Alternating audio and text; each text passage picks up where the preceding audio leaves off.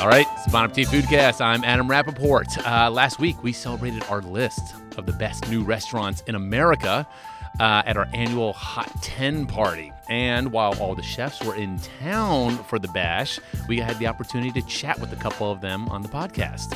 First up, Deputy Editor Julia Kramer sits down with Orenda Hale, owner and manager of our number 9 spot, Drifter's Wife in Portland, Maine. And after that, Associate Editor Hillary Cadigan talks to Knight Yun, chef owner of Nyumbai, our number 5 restaurant in Oakland, California. But before we get started, a couple announcements. First off, I want to ask you guys, our listeners, for a favor. We're coming up on the most important time of the year, aka Thanksgiving, and we want your questions. Like if you're nervous about hosting or wondering how to get your turkey moist and delicious, or like, can you reheat the mashed potatoes? How do you get the mashed potatoes extra creamy?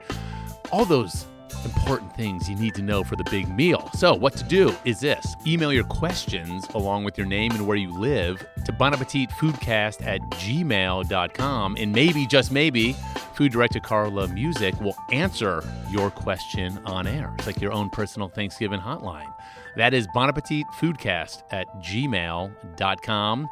Email us. We can't wait to hear from you. Also, we here at Bon Appetit are offering an exclusive offer to podcast listeners. Use the promo code TAKE20, that is TAKE20, at bonappettit.com/foodcast for 20% off. 20% off our normally priced subscription to the magazine. When people subscribe, they will also receive our Don't Worry, Eat Happy tote bag and 5 downloadable cookbooklets. Cocktails, desserts, grilling, main sides, all with about 7 or 8 recipes. All right, and with that, here is Julia Kramer with Orenda Hale from Drifter's Wife in Portland, Maine.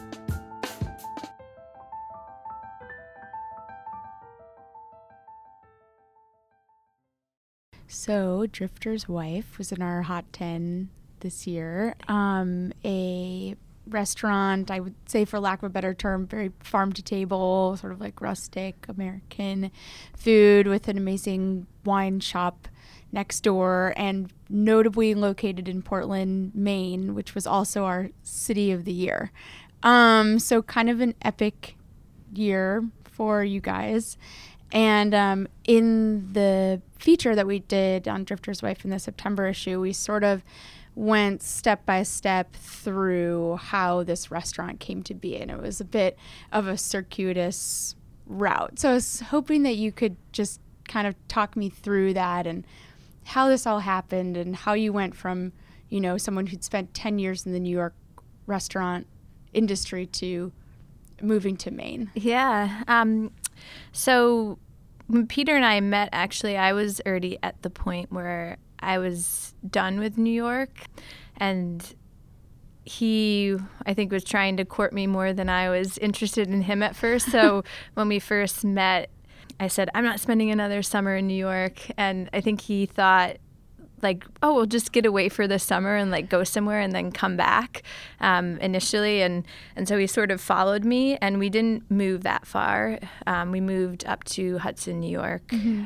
And I think that felt like a safe distance. We were 2-hour train ride. If we missed New York or missed our friends, we could come back.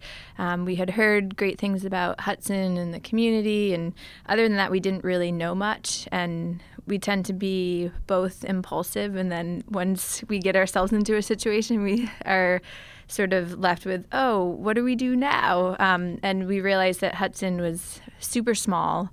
There were not really any restaurants that we wanted to work at. And so we were not there very long, and it was really sort of a home base for us to decide, well, where do we want to actually build a new life? And at that point, I was pregnant with our first child. And so it was really like finding a place that we wanted to raise our son, that had good schools, that had more of a community than we felt Hudson had, and also that had a restaurant scene, because we just needed to land jobs, to be honest, at first. Like, we knew that we could get a job in a restaurant, that would be easy. And so we were looking to stay on the Northeast just because family's here. And once you narrow down mid-sized cities in the Northeast, we were, there's Providence and there's Boston, which we just straight away knew wasn't a good fit for who we are. And then there's Portland, Maine, and Peter had more of a connection to Maine. I'd never actually been to Maine, but he used to spend every summer on Bailey Island, and his mom grew up in like dairy country, like I don't even know, like way up in North Maine, but his parents had happened to move from West Texas a couple years before we moved and retired there. And so the fact that they were there felt like kind of like a home base. My family was mostly scattered throughout New York still, so it seemed like not too far. And we knew the schools were good. That was honestly like one of the big selling points, that they have great public schools and there's a huge restaurant scene for the size of the actual city. And so we figured, well, at least we can get a job to start, we can move there. There's great schools and we can get a job. And that was like pretty elementary. That's like as far as our thought process went. And so we just picked up and moved to Portland, Maine, and found jobs pretty quickly. So initially you were planning on working in other people's restaurants? Yes, yeah. We had been planning that whole time while we were in Hudson our own business model, but we knew initially off the ground we needed to just find work until we were able to finish the like business model and sort of like land in Portland and see what the vibe was and what the scene was, and sort of how our model initially was a wine shop and a restaurant. And then as we landed in Portland and it started to develop more seriously, we realized, well, one, we didn't have enough capital to open a restaurant, and also two, we didn't have a chef. And so the idea morphed, and I don't remember this, but Peter always credits this, that it was my idea for the wine shop, so I'll take it, to start with a retail wine shop because you need less investment.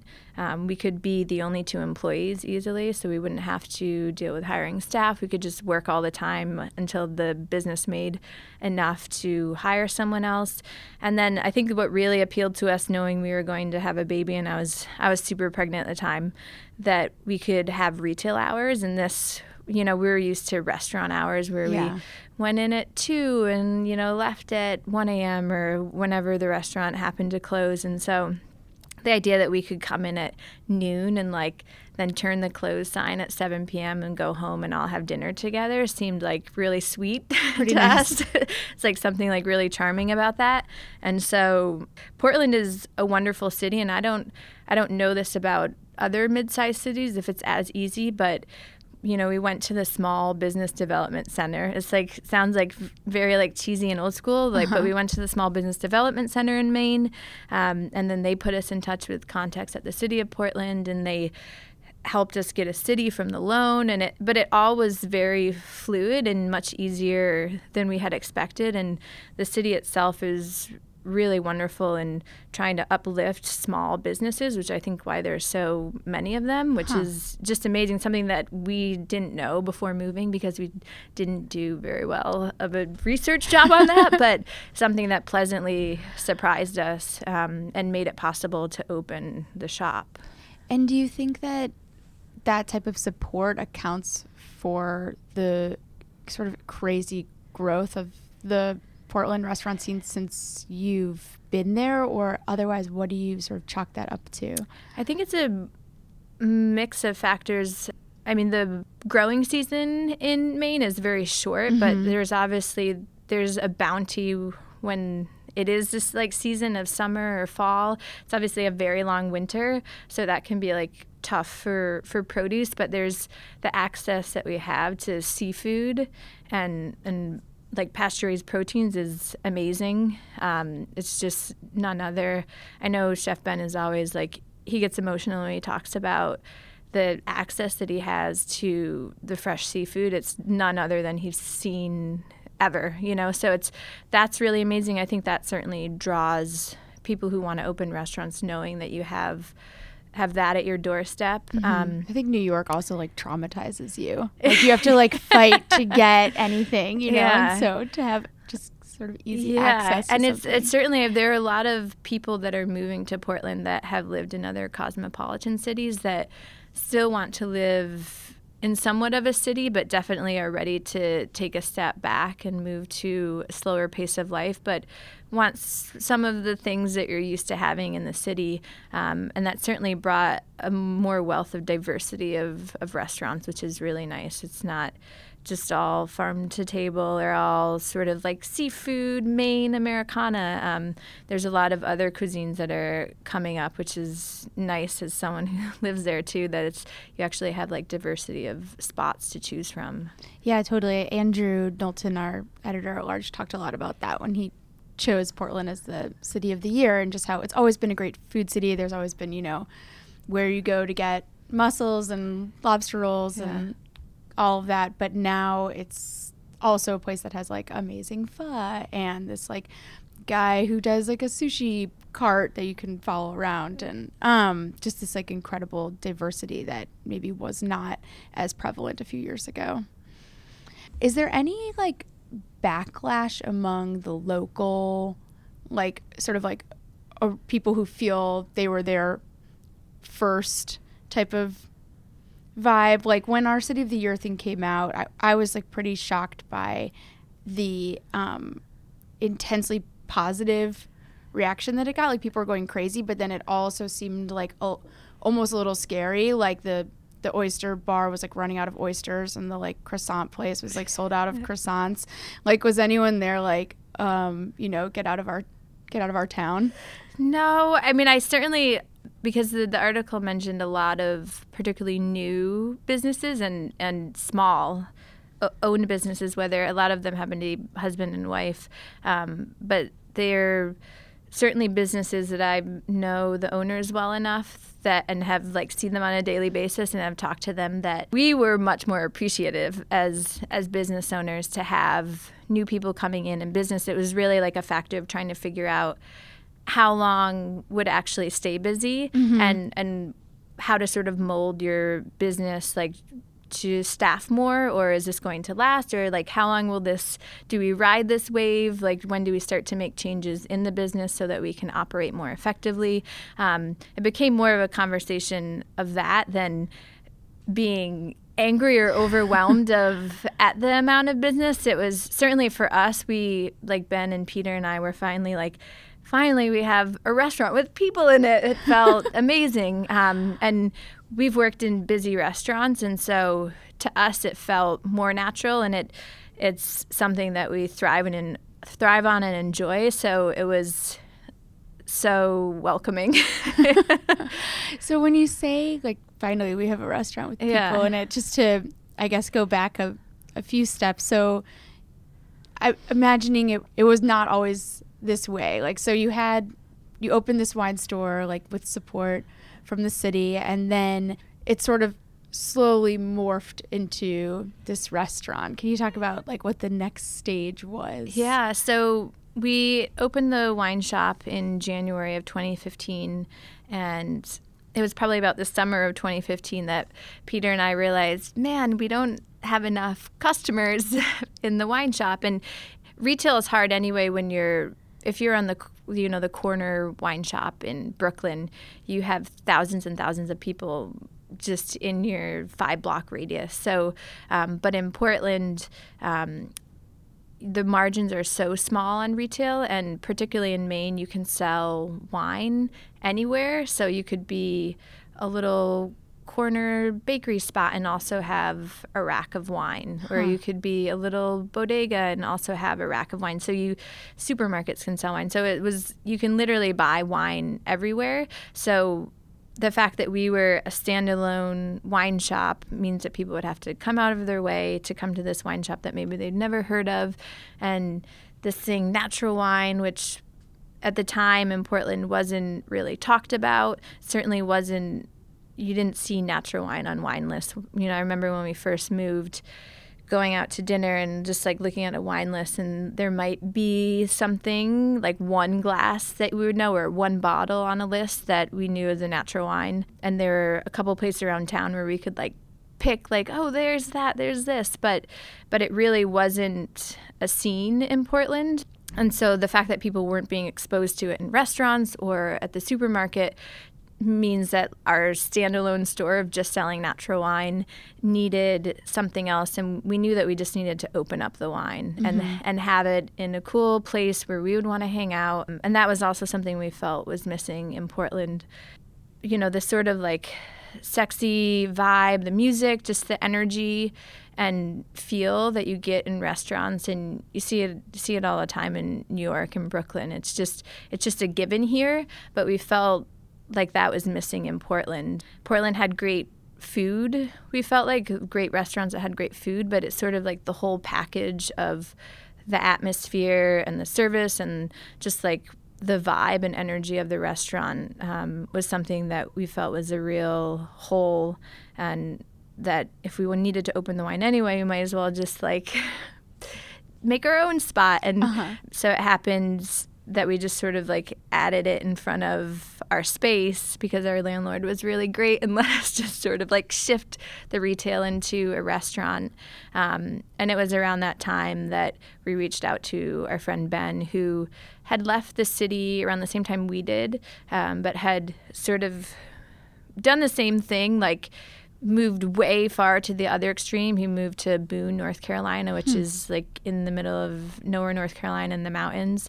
And they were just not very happy where they were as well, and kind of like trying to figure out what was the next game plan.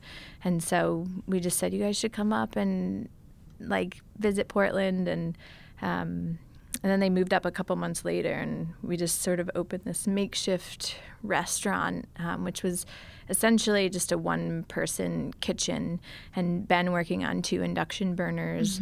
And it's crazy now when we talk about it, and like for all of us, because one, we did that for 2 years, which seems crazy, but also the fact that Ben would come in every day and prep all of the food while washing his own dishes because there's no dishwasher, and then cook service every night, and then clean up and have to wrap up the kitchen, and then come and do that again the next day. Yeah, it just like blows our minds. So that we're literally like, one-man kitchen. Yeah. And so after 2 years, it was sort of the breaking point. It was a really small restaurant. It was about 20 seats. So, but that was enough that, you know, Ben working all morning into the evening and then through service, even though it wasn't super busy all the time, when it was busy, it was like too much for one person. And so that's when we were trying to figure out what the next move was. And a space next door, which used to be a restaurant that had closed, our landlord was really like pushing for us to move both the wine shop and the restaurant there. And we finally decided, yeah, this seems too good to be true. There's the things that are really costly with opening a restaurant, like a walk-in and a hood system and plumbing for bathrooms. All those things were already there. So really we just had to move over and make the front of house look the way we'd wanted it to look. And since the first iteration of Drifter's Wife had kind of happened like on the fly in terms of just shifting the wine store in the back and putting some induction burners in the front, were there specific things that you really wanted to have once you could actually sort of build your restaurant? Yeah, I know for sure Ben wanted fire. He wanted to be able to cook on a range and have fire. I think to have space enough for other hands in the kitchen was certainly a big thing. A lot of the things were mostly back of house related. Front of house, we decided, of course, now that we have this opportunity, we're going to add a full bar. So at the old Drifter's Wife, there was a bar, but it was really just like a facade of a bar because there wasn't any plumbing behind there. And so it really just was beer and bottled or canned wine. And now at the new restaurant, we have a full bar. The other big thing is just storage, which something that, you know, most people might not think about unless you're a chef, which is that, you know, you have to prep things for days and days in advance, or if you make a stock, and it's like where to keep it. And we didn't have a walk-in at Drifter's Wife 1.0. There's literally like a home fridge in our office. And so it was just packed full all the time. And there's only so much that he could prep to try and get ahead. So it was just like every day you were trying to play catch up. Whereas if you have a walk-in, you can plan for the week a little bit better, and it doesn't feel like every day you're trying to just like stay Start above from water. scratch. Yeah. And then in your new space, what is the relationship like between the wine shop and the restaurant? Like how much of the business is people coming intentionally to the wine store versus intentionally to eat dinner? Yeah, they play really nicely with each other, and they're definitely regulars in the shop and regulars in the restaurant, and we've started to see them morph over into each other. People that maybe only for the first couple of years used to go to the wine shop that now are coming to the restaurant, or people that would happen to only go to the restaurant that now are becoming regulars in the shop. And so they play really nicely with each other and complement each other. It's really great to be able to have the shop there and to have the restaurant together. It's something that you can't do in New York, I know. Yeah. So it would be awesome if Maine went a step further, like in California, that you could just walk into the shop and pick any bottle and then have that for dinner. Maybe but you can't do that. No. Maybe eventually they'll like relax on the regulations even more, which would be wonderful, because then it could just, the whole list would be whatever's in the shop, and it would play into like, it feels more European, like you go into a cave and you can just pick a bottle and then there's a corkage fee and you can drink it in the restaurant. That would be like the only next amazing thing for us if that was possible, but otherwise it's just really special to have this sort of relationship between the two. And how have you seen people's sort of taste in wine change over the last few years since you first opened the shop? Yeah, there's certainly more people in general coming in, but I don't think just because of our restaurant. I know there are other restaurants around town now that serve natural wine, and there are other like shops and groceries that sell natural wine too. And so I think just all of that helps spread the word of natural wine, and just honestly, once you drink natural wine, if you've been drinking conventional wine, it just tastes better. Like the spectrum of flavors is more dynamic. It's more broad. Like, yeah, you can get like the real like natty weird stuff, and Peter likes that more than I do. I kind of like natural wine can taste like very clean and precise and beautiful too. And Peter can get down with like wine that's like volatile and like wacky and weird. And there's certainly like kids that come in and ask for that. Not like kids, but like say kids like 20-year-olds that come in and ask for that. But there are also people who just like the idea of what natural wine is, and that it's supporting smaller producers and people who are farming organically and not using synthetics and chemicals and pesticides in the field. And certainly people are eating that way, and I think they have been for years. The like whole spectrum of people go to the farmer's market and they try to eat locally, and you're not going to eat tomatoes in January, like really appreciating the seasons and food for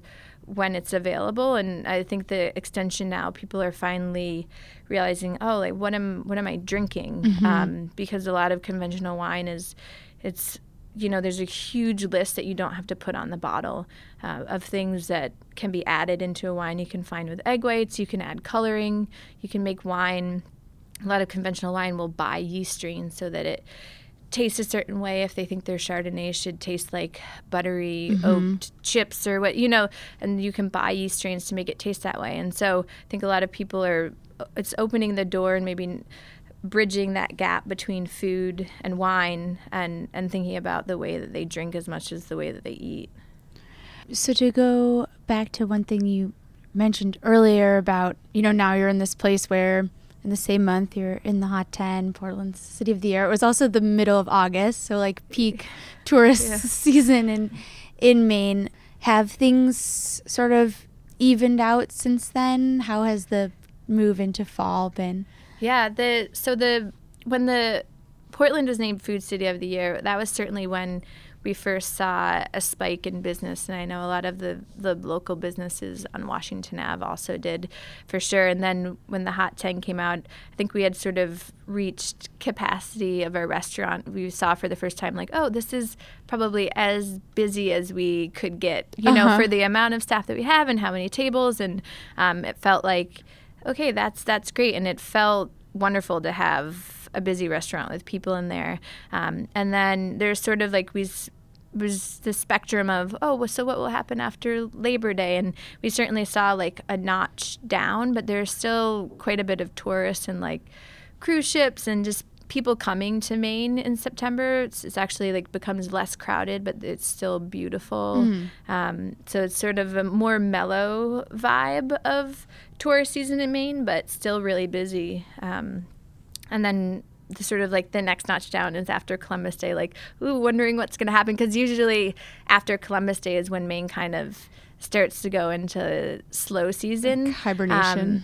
And I've even heard from local hotels that they're like booked through November, which is a thing that has not happened before. And so I think for sure the article on Portland being the food city, it's just like it's continuing to show that people are still coming, which is great, because usually it's like October, Columbus Day, it sort of dies, and we just we like rely on the small community, which is not that big, and there are a lot of places to eat, so it certainly becomes it's like a tougher season, and we've seen it slow down, you know, more in the week, but it's still really busy on the weekends, and it's been great. That's good to hear. Yeah. Well, thanks for taking a break and coming down to New York. Of course. Thanks for having me.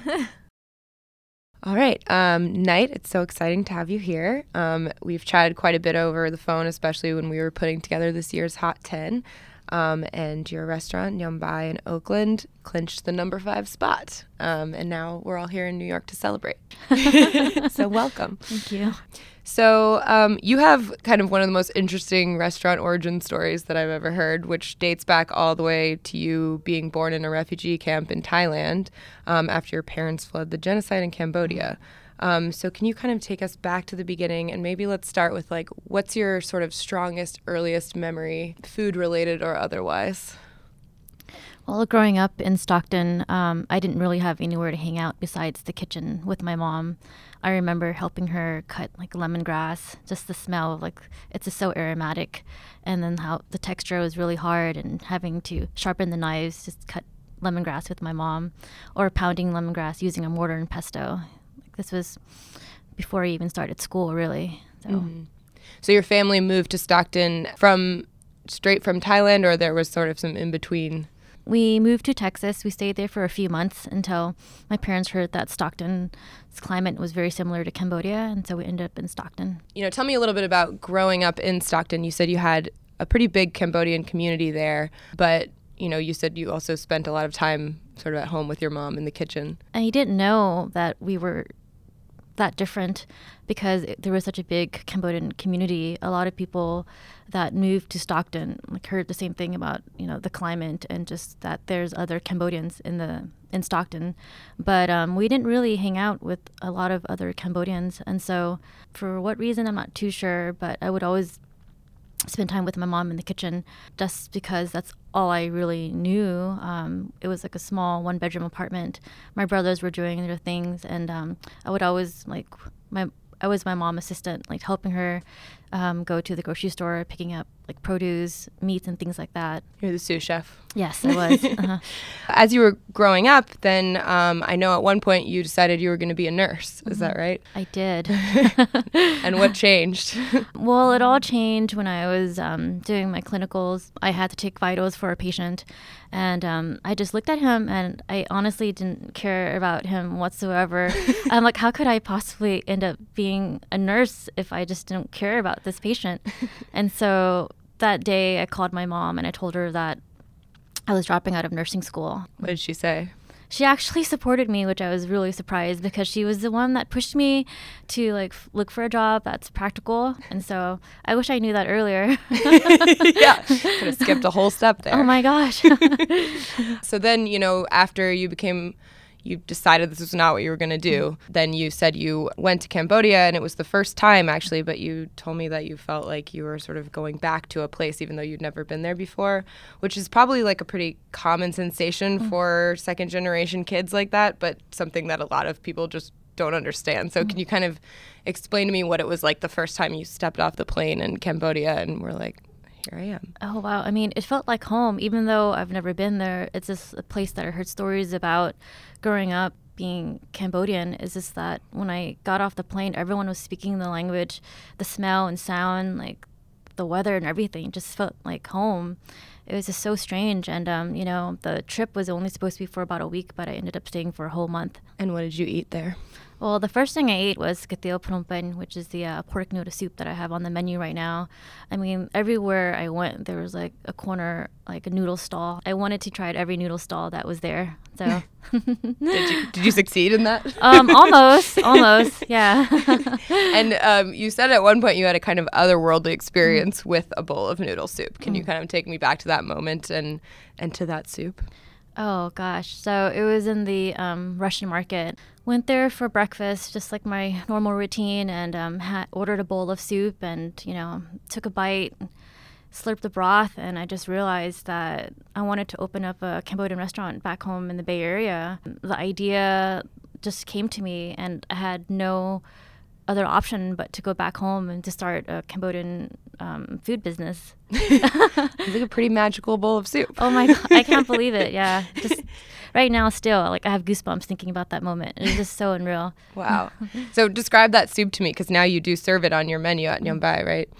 Yeah, I mean, people like to compare it to other noodle soups like pho, but then like the Japanese have ramen, Vietnamese have pho, but Cambodia we have kateo, which is like a delicate pork broth, but it's rich at the same time. It's served with rice noodles, minced pork. You can have like shrimp toppings, but most importantly, you need the fried garlic oil, herbs like cilantro and green onions, boiled bean sprouts. And then sometimes if you want, you can have it with like a savory donut sticks that you dip in the broth. It's just so delicious. Wow.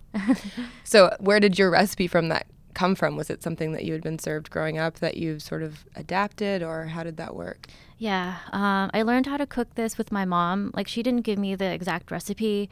It was mainly like an eyeball recipe, or like a thumb size of this or a pinky size of that. So when I had to perfect the recipe, it was a trial and error where I would have to call my mom like once in a while just to get the recipe and then kind of tweak things on my own. Yeah, it was like a really long process, which I didn't expect because I grew up eating the broth, but just to get it to like the right taste took a while. Mm-hmm. Did your mom approve of the soup?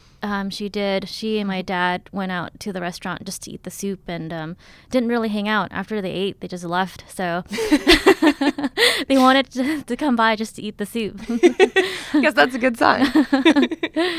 So in order to open the restaurant, I guess we skipped some steps. Mm-hmm. You know, you came back from Cambodia. You had this sudden vision that you needed to open this restaurant, but kind of in between there, you were part of the La Cocina incubator program in San Francisco. How did that happen, and how did you get involved, and what did that change for you? So I started cooking from my house and inviting strangers and friends to come over just to experiment, just to get feedback from people. And then I heard about this nonprofit organization in San Francisco called La Cocina. It's really an intense program, and I thought that I would never get into the program just because it's really intense, and I had no knowledge of operating a business, or I didn't even go to culinary school, so I thought I didn't have a chance. But I went to one of their meetings, and they encouraged me to apply for the program. But I didn't, because I was a chicken and I didn't know that I was ready to start my own food business. But again, they reached out to me and told me to apply for the program. And asked me to cater one of their board meetings. And so I was hesitant at first just because it would be my real gig. But I said yes, and that turned out to be a informal meeting interview. And so after that, they emailed me and said I got accepted to the program. And so that kind of changed everything, because they have been such a great resource for learning how to operate a business, just believing in myself and how to like work in a commercial kitchen, and just like the abundance of resources that they have that allowed me like to have this opportunity to open up Yambai.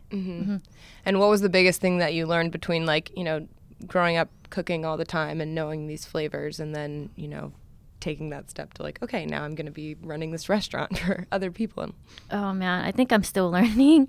But I mean, just having a good team really helps, because without a team, then I think this would be a really hard process. Taking care of the staff, making sure that they feel involved. And who's on your team? How did you put your team together? It's just kind of random, like word of mouth. Like most of my staff, they're also refugees and immigrants. But just like a friend would say, hey, I know someone, and then that friend would say, I know someone. And so that's how I now have my team. And tell me about the process of putting the menu together when you were just pulling from different memories or experiences that you had in Cambodia. Well, in the beginning, it was such a challenge just because I wanted to please everyone or cater to like a bigger audience. I just didn't know like what would be the best menu. But then at the end of the day, like the conclusion that I have was, you know what, I'm just going to put like all the dishes I love to eat, all the food that I miss on the menu. And so now on the menu, it's like all my like favorite dishes that I grew up eating. And tell me about a few of them, besides the magical soup. Besides the magical soup, I love this pork belly dip, which is called brahokti. To me, that's like the best thing ever. Like even if there's like a little bit of like scraps left on the pot, I would like take a little bit of white rice and just like make like fried rice out of it. And also the pork and bai, which is like a coconut pork dish served with rice. It's very nostalgic because it's something that my mom would always make for me growing up. What else do I really love? I mean, everything, really. Are all the items coming from stuff that you made growing up or that you ate growing up, or did you have to pull any from elsewhere? Like most of it are all the dishes I grew up eating. Cool. And so let's talk about prahok. Am I saying that right? Oh yeah, brahok's perfect. Great. So this is like a fermented fish paste that I know a lot of people have strong feelings about, but it's kind of one of the backbones of Cambodian cooking. What is it? How is it made? What does it smell like? What does it taste like? Basically is a fermented fish paste. The way you make brahok is basically you let it rot, basically, but it becomes like this nice, like it just adds so much flavor to like the like Cambodian like classic dishes. Without brahok, I don't think you can call it a Cambodian dish, because we use it in stews and paste. We use it to marinate a lot of meats. So if you can get past the smell, I think you would truly love like the flavor of it mixed with like other ingredients like coconut milk and a bunch of herbs that we use in Cambodian cooking.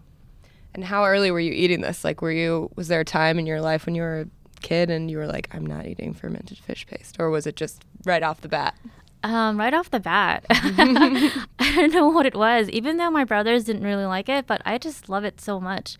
Like scooping out the fish paste like with my hands and like dipping it with rice and like putting a piece of vegetable in there. It's just the best. And did your mom used to make it growing up, or was that something that you would just buy at the store? My mom would make it. Yeah, our house would smell like brahok, which I didn't realize until friends would come over, but you're like, interesting. So, and then the dip that you guys make out of it has pork belly in it too, right? So you cook down the brahok until it has like this nice aroma, and then you pour in coconut milk, mix it in with the fermented fish paste, and then you add the pork belly.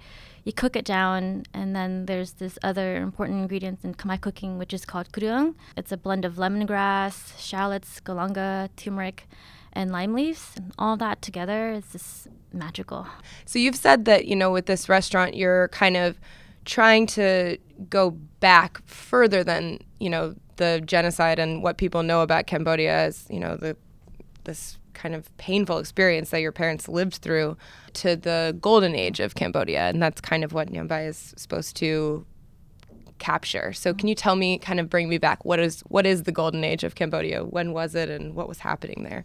Yeah, so beyond like the genocide during the 50s and 60s and early 70s, it was the golden era where the art scene and the music was just thriving in Cambodia. And this was also like my parents' youth, where they were teenagers growing up in Cambodia.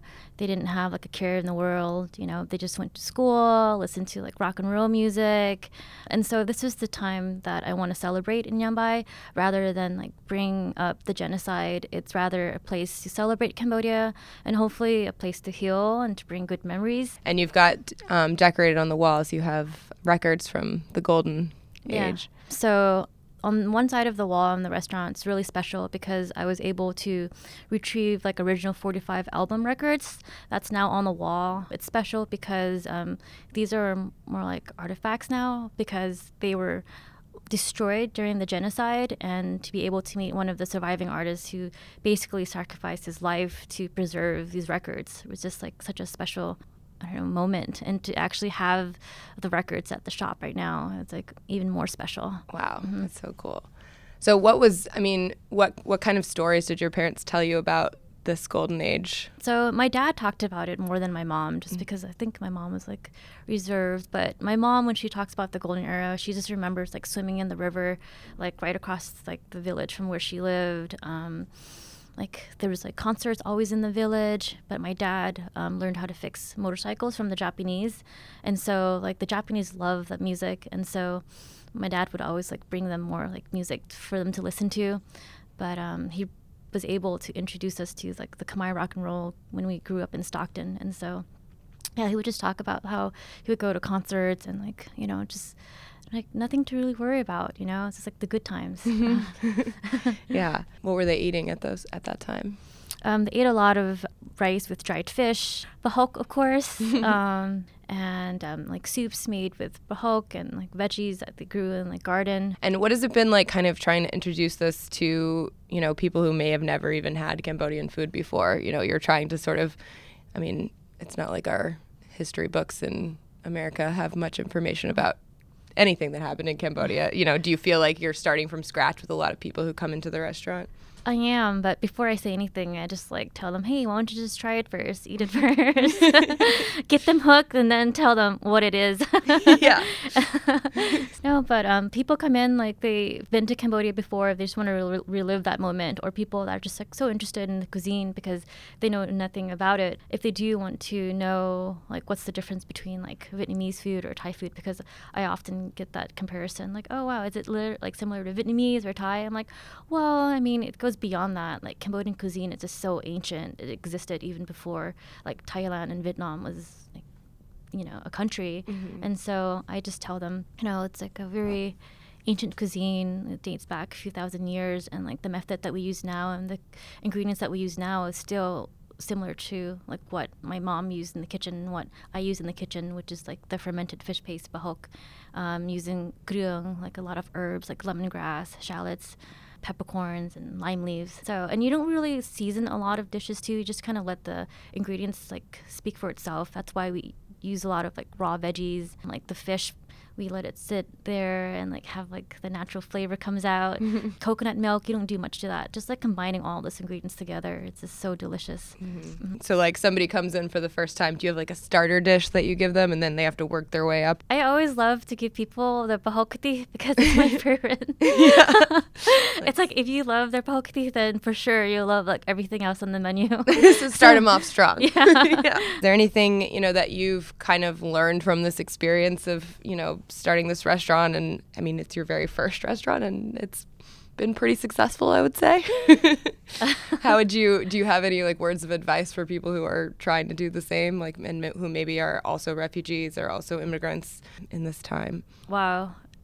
I think I'm still learning, but when I get a moment to reflect back on where I'm at, it's just don't give up on what you want to do. It was your dream to open up a restaurant or pursue whatever it is. Like you'll face like obstacles, but just don't let that stop you from achieving your goals. And you would do it again if you had the chance?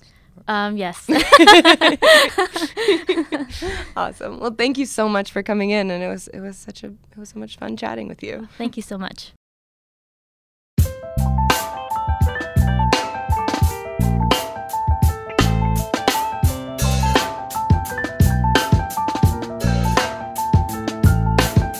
The Bon Appetit Foodcast is produced by Carrie Polis and Christina Che.